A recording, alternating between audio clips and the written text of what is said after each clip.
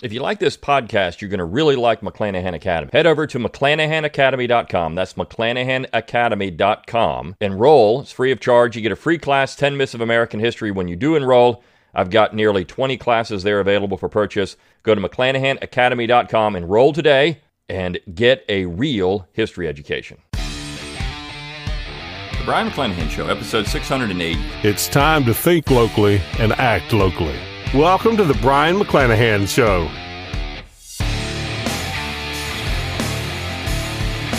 Welcome back to the Brian McClanahan Show. Glad to have you back in the program. Very glad to be here. Don't forget to follow me on Twitter, like my Facebook page, and subscribe to my YouTube page where you can watch this podcast. You can find all those social media accounts on my webpage, brianmcclanahan.com. This is B-R-I-O-N, McClanahan.com. While you're there, give me an email address. I'll give you a free ebook, Forgotten Founders, free audiobook of the same title, read by yours truly.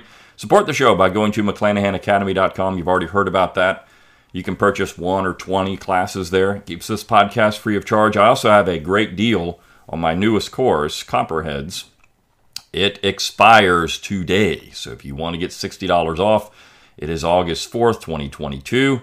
You can go out there and use that coupon code Copperheads and get the coupon, right? But it's done today, August 4th, 2022. So if you listen to it after August 4th, sorry you missed the deal, but it is done. So go on out there and do that. Also, if you're watching this video on YouTube, click on that little super thanks button under the video. You can throw a few pennies my way. Click on the support tab at brianmcclanahan.com. You can throw some money my way that way, or go to anchor.fm. You can subscribe there.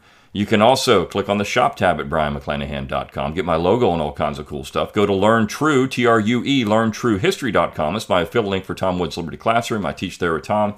Lots of great ways to support the show financially. But as always, rate, review, and subscribe to the podcast.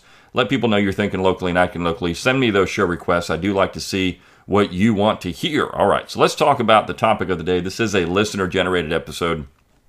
This link was sent to me, and I want to talk about it in the broader context of some things I've addressed in the last week or so. Now, if you don't know the news, I brought up Glenn Youngkin and Ann McLean. Well, Ann McLean resigned from her board appointment, and I think she did so because of all the political pressure. And I think probably, I don't know for 100%, but I think that Youngkin and the Youngkin administration probably put pressure on her to do it. Publicly, they supported her, but I think privately there was probably a push to get rid of her because they didn't want the PR nightmare. And this is the unfortunate part of cancel culture, because you can't have diversity of thought anymore. We have to have a singular view of anything in America, a singular view of what is acceptable thought. And if you go beyond that singular view, you can be canceled. Now, this only applies to certain parts of American thought. Number one is politics. Anything doing with political theory, anything doing with, and the other two is history, right? So you have to have the correct view of American history. If you don't have those things, and of course having the correct view of American history often fuels into politics, you can be canceled in society. And that is anti-liberal, right? It's not the idea of a full Republican discourse. You have to have opposition, and you have to keep political speech and historical speech free. If you don't do those things, you have a society that is anti-Republican, because at the end of the day, you're not really going to have a robust debate about different topics and the outcome of those. I was asked to listen to another podcast the other day from a university. I'm not going to talk about where it was, but they were talking about a pretty sensitive topic, and the person that was leading the podcast made a point that in the last 40 years, a lot of these issues that have to do with history have become much more complex because we do have more information at our fingertips. There is more information online. There are more things you can do to try to access information, even primary documents. All of that stuff is better. I mean, the classes that I'm doing at McClanahan Academy right now are all based on primary documents. This is what I want you to get out of this. Primary documents are the key. And so arguments have become more complex, more detailed, more in-depth, and I think that's important, because if you are going to have real conversations about things, well, then you need to have that information. And Ann McLean said unacceptable things, and I've already talked about where I thought she was perhaps a little incorrect on one area, but it doesn't matter. right? And when she said, slavery would end in 5 or 10 years, there's no evidence that would have happened. It could have taken longer. It could have been, look, Lincoln was going to allow slavery to exist until 1921. If you look at how that proposed amendment would have been structured, you would have had compensated emancipation for in a gradual emancipation, gradual abolition over 21 years from 1900 forward, right? So states could have kept slavery till 1900. So he was willing to let slavery exist until 1921. So how can anyone be, sit here and say, well, the South would have allowed slavery to exist forever, or and the Republicans would have done away with it, when we know that Lincoln would have allowed it to exist for a long period of time? I mean, when he proposed that amendment, it was 1862. You're talking about 60 more years, 6 decades of slavery in America had Lincoln gotten his way. Who knows? I mean, what would have happened? Would the South have abolished slavery on their own? Had they succeeded in the war? I know that there were certainly, efforts being made to do that at the end of the war, right? I mean, this was something that was being discussed. The Kenner mission to Europe. Jefferson Davis promised to abolish slavery if these European states would just recognize the Confederacy and break the blockade and come in on their behalf.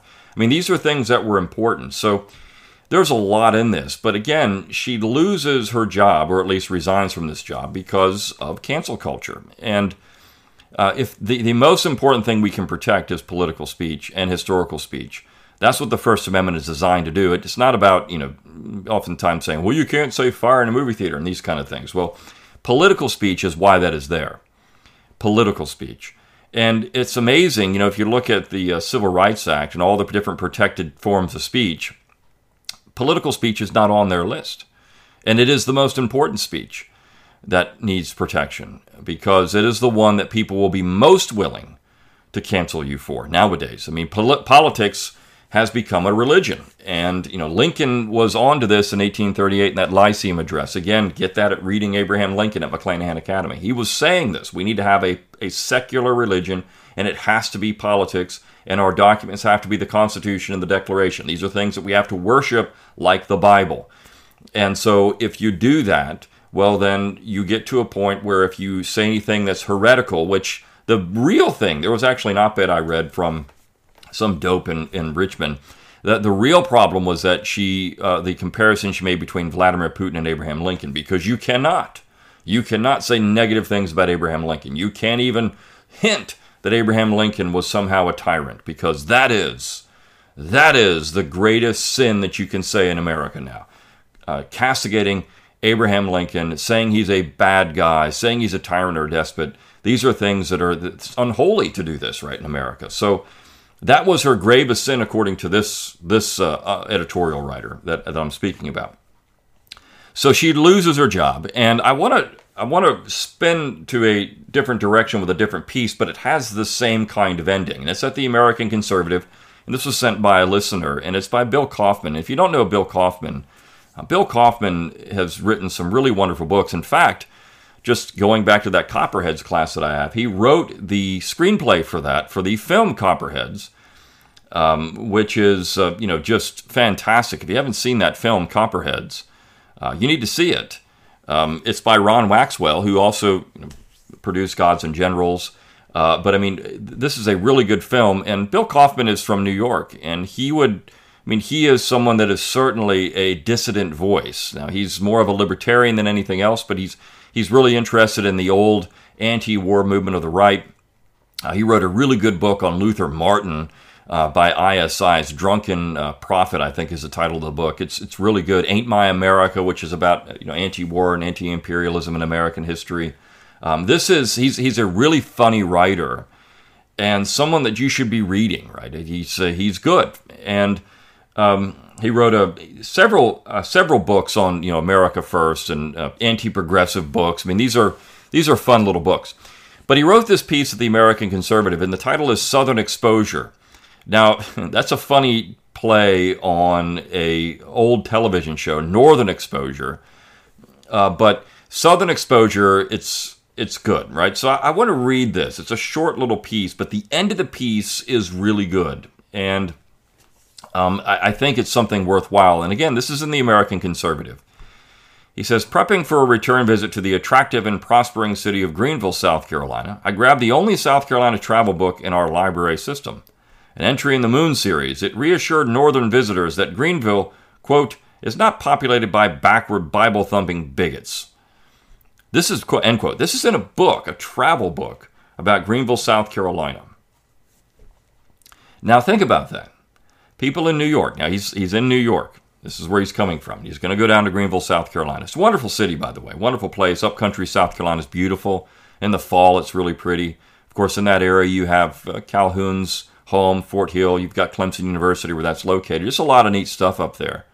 And the travel book is trying to reassure people that the people in South Carolina are not backwards. They're not Bible-thumping bigots. Now, the next line is great. And smug cosmopolitans wonder why the rest of us hate their guts. Because of this, right? I mean, this is, well, I don't know if I want to go there. There's Bible-thumping bigots in Greenville, South Carolina. Greenville, whose favorite sons are the Jacksons, Shoeless Joe, and Jesse, was the site of the last concert Leonard Skinner, the Freebirds of Southern Rock, played before the band's plane went down on October 20th, 1977. One of Skinner's better songs, All I Can Do Is Write About It, protests the paving over and homogenization of the South. Lead singer Ronnie Van Zant pleads, Lord, take me in mind before that comes. The Lord or a drunken pilot or defective plane did as Ronnie wished, but paver's going to pave. I mean, this is good. So, I mean, this is a nice little aside here on Southern Rock and that part of that great Skinner song. I do agree it's just a wonderful song. But here again, here's a a New Yorker loving Leonard Skinner.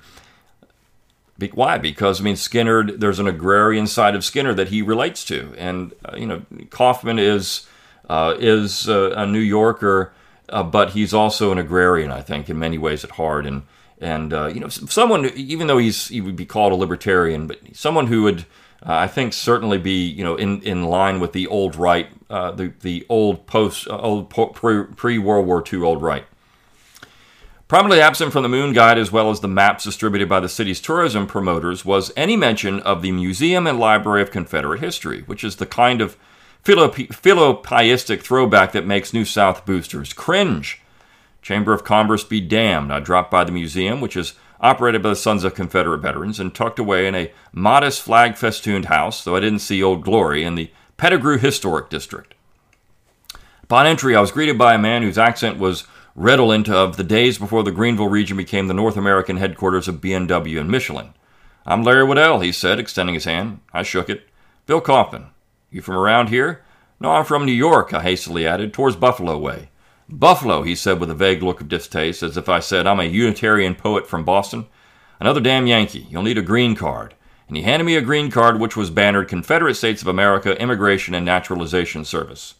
The bearer of this card, it went on, is a citizen of the northern United States and has been granted the privilege of living within the Confederacy. Privilege has been granted by virtue of marriage to a Southerner, adoption, or by exhibiting a willingness to forego inbred damn Yankiness. Reverting back to the damn Yankee way of life will automatically result in the voiding of this card and immediate deportation across the Potomac. And this is great. I mean, again, if you've ever been to parts of the South where people still do this kind of stuff, it's hilarious. Right, but I love it that Waddell gave this to Bill Kaufman. Now he says, since I'm a Yorker and not a Yankee, I avoided expulsion. And this is an important distinction to make. I've talked about, how there's Northerners and Yankees. And Yankees are a peculiar type of American. And I did a whole podcast on this. What is a Yankee? And Bill Kaufman's not a Yankee. He's a New Yorker. He's a Northerner. And he's a Copperhead. I mean, there's a lot of these people out there. And a lot of these people listen to this show. And when I start bashing Yankees, they think that I'm bashing them, and it's simply not true. I'm bashing a particular type of American. You can find Yankees, by the way, anywhere. You can find them in the South. You can find them in the West. They're everywhere, and we call them now Karens, but this is what a Yankee is, right? It's a meddling, unhappy, kind of political Puritan who wants to make sure that nobody is having a good time anywhere and is going to do all they can to ensure that their way of life, their cultural imperialism is foisted on everyone else. And they're greedy, they have no manners. I mean, this is a Yankee, right? And if you want to have a great caricature of a Yankee, an upwardly mobile Yankee, go read The Legend of Sleepy Hollow and look at how, in the original version, right, look at how Washington Irving describes Ichabod Crane. That is your quintessential Yankee. And of course, Washington Irving lived in New York and he hated Yankees. And so go read that story again. Go read that short story. It's really good. I mean, Washington Irving was a genius in developing characters. And Ichabod Crane is well-developed and a well-developed Yankee. The Confederate Museum, which Mr. Waddell says receives no support from the city, is item-rich, with captions that make no pretense of objectivity. The Palmetto State was the first to secede from the Union, and there are no regrets, no apologies, and no allowances on the other hand, in this CSA readout of Boyce Avenue. So, I love these museums. There's another one of the best, if you ever get to Charleston, is the Confederate Museum in Charleston. It's right on Market Street. It's great, and I'm sure that the city's going to try to cancel it at some point. There's been some whispers about this, but I mean, this place is amazing, and all these little, independent Confederate museums. And this one, of course, run by the SCV. These are really interesting. The SCV is building a mega museum in Tennessee, which is going to be a go-to destination once it's done. But you've got to go to these little museums that are tucked away. These little SCV museums, because they're well worth your time. He says, I saw rifles and revolvers, swords and sovereignty flags, amputation instruments, including a saw embedded in bone and wooden legs, Confederate money, and enough images of Robert E. Lee and Jefferson Davis to make an Oberlin sophomore hyperventilate. Great line, to make an Oberlin sophomore hyperventilate. The photographs of various Johnny Rebs and generals from South Carolina included one of General States Rights Gist. Born in 1831 in, ironically, Union, South Carolina, States Rights Gist had a father who admired John C. Calhoun, who at the time was locked in a fight with Andrew Jackson over, states' rights. States' rights, uppercase, died in 1864, shot through the heart at the Battle of Franklin, Tennessee. A great Confederate general, and heroically died at Franklin. That whole period of time right there in 1864, the slaughter of Confederates. I mean, it really was a slaughter in some of these battles right there in Tennessee. It just make you cry in what was going on. I mean, futile charges. I mean, people just getting blown apart. Horrible situation. Pictures of black Confederates and their descendants also line the walls, with descriptive text emphasizing their Southern patriotism. The museum frames the war as a sectional conflict in which the matter of slavery was secondary. I've never bought that line, but how far we have fallen in those who offer alternative interpretations of what Gore Vidal called, quote, the great single tragic event that continues to give residence to our old republic are ostracized. An important point.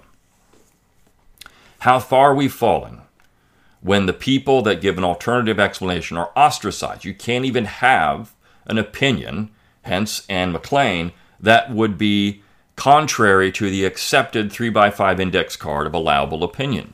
This is dangerous in a free society. If you can't have alternative opinions, and of course Bill Kaufman would have alternative opinions. I mean, when it comes to anti-war, when it comes to anti-imperialism, when it comes to things like the interstate system, Bill Kaufman would have these alternate opinions based on historical evidence. I mean, look, the Copperheads alone, the Peace Democrats, the Copperheads, these people offer an alternative vision of Abraham Lincoln. And you cannot say in polite society that maybe they were right. Maybe Lincoln was a pretty bad guy. Maybe the Republicans weren't great. I mean, when you have Hiram Rhodes Revels in the Reconstruction period writing a letter saying that the Republican Party is only using black Americans as pawns, they're not real Republicans, they don't have any... I mean, this is alternative history now. You can't say these things anymore. You can't say the Republican Party were a bunch of corrupt reptiles that didn't have the best interests of black Americans and, of course, abused the South and did all kinds of horrible things. You can't say these things now because Abraham Lincoln has his temple, the Parthenon, in Washington, D.C., and if you compare any kind of modern tyrant to Abraham Lincoln, well, my gosh, you have to be canceled. This is ridiculous. But this is exactly what Bill Kaufman is saying in this particular paragraph. You're ostracized or you're canceled. He says, my strongest sympathies lie with the Christian anarcho-abolitionists, many from my neck of the woods, who sought to dissolve the South's peculiar institution by moral suasion in the 1830s and later by defying the Fugitive Slave Act with personal liberty laws. They were doing the Lord's work, but even compensated emancipation, paying slave owners to free their human chattel, would have been preferable to the 4-year slaughterhouse that left 700,000 boys and men dead, millions bereft, the lower half of the country prostrate and impoverished, and the newly freed slaves largely propertyless. Again, that is unacceptable opinion now. What Bill Kaufman just said there could get him canceled. You can't say that. You can't say that there would have been a preferable method to end slavery in America besides a war. That's not acceptable thought. Even Abraham Lincoln thought this. At least during the war itself, he said things, well, maybe we should do this or that. Of course, he was willing to prosecute the war to destroy the South and do all he could. I mean, this is, even if you read, Victor Davis Hanson, in terms of his military history, I mean, he believes that Lincoln selected Grant and Sherman because they fought the war the way that he wanted to fight the war, which was total war. I mean, this is essentially his point. And, I don't think you can argue with him. This is Lincoln really was vindictive when it came to fighting the war. And, of course, Montgomery Meigs and what he did at Arlington, I talked about that. I mean, this is very important. Now, this last line, though, is where I will get to Anne McLean and what's going on in canceling people. He said, Eugene Genovese, the great Marxist historian of slavery in the South, said that no one should be asked to spit on the graves of his ancestors. No one should be asked to spit on the graves of his ancestors. And that's exactly what's happening across America right now. Anne McLean, who was not spitting on the graves of her ancestors, who was proudly saying that these people were great Americans, she's being asked to do something else. And that's what everyone who has Confederate ancestors is being asked to do, from people like, Kevin Levin and all these morons out there running around, the great now accused plagiarist Kevin Cruz, and all these people. I mean, this is what they're asking Southerners who are descendants of Confederate veterans to do. They're asking them to do this, to spit on the graves of their ancestors, and they're asking America to spit on the history of the South. This is what they're insisting that America do. Not just, this is neoconservatives. This is the Michael Antons and the Larry Arns and all these people. They're doing the same thing because, Confederacy is bad. John C. Calhoun is bad. He's a terrible person. You got to spit on these people, right? Forget the fact that John F. Kennedy called Calhoun one of the greatest senators in the history of the United States. Forget the fact that Calhoun was recognized as this both by the right and the left for a long period of time, because they could have differences of opinion with what Calhoun said, but they never refuted his greatness. And the same thing with Robert E. Lee. And there was an email correspondence I was back and forth with, and one individual conservative said, I was taught in the 1950s in a northern state that it was okay to admire Lee. In the 1950s in this northern state, in New England state, by the way, it was okay to admire Lee. But now you can't even get that in the South. I was listening to a student who's from this part of South Carolina. You can't even tell he's from that part of South Carolina. His accent sounds like he's from, Chicago or something. But he was born and bred in South Carolina. And, just essentially spitting on his ancestors the entire time and parroting idiotic leftist talking points about the South. And here's a person that's from the South, from South Carolina, might even have Confederate ancestors. I don't know. Maybe his family moved there. I have no idea. But this is the important thing to get out of this. That this is what Southerners are being asked to do, and it's evil. It is actually evil to make people do that. Genovese recognized this, and he was a Marxist historian. He loved the South, though. He thought the South was an interesting place, a real cultural jewel. Even if he didn't agree, and he didn't, with things in Southern history. And of course, most Southerners don't nowadays. I would say probably 99.9% of Southerners don't agree with what the antebellum South was about in terms of its labor institutions. But that doesn't mean you can't call John C. Calhoun great or other Southern leaders great who had other things to say about American society. His last line is, the old boys manning the Confederate Museum in Greenville sure don't. They don't spit on their ancestors. And I think that's something that anyone, I don't care who your ancestors are, you shouldn't spit on them. It doesn't matter if they're the boys in blue, and this is your ancestors. Don't spit on those people. These are people making decisions. You don't want your descendants spitting on you because of things you believed and things you said and things you did. And that's an important, again, takeaway from this by Bill Kaufman. And he's such a good writer. It's just a little short piece, but this was sent to me. I do enjoy getting these little nuggets from people. Hey, would you go over this? And again, it relates back to Anne McClain because moving forward, this is where we are in America. You cannot have unacceptable opinions. And having an unacceptable opinion about Abraham Lincoln can get you canceled. Having an unacceptable opinion about Robert E. Lee. I mean, in 2012, I wrote Politically Incorrect Guide to Real American Heroes, and it has Stonewall Jackson and Robert E. Lee in it, two great American heroes.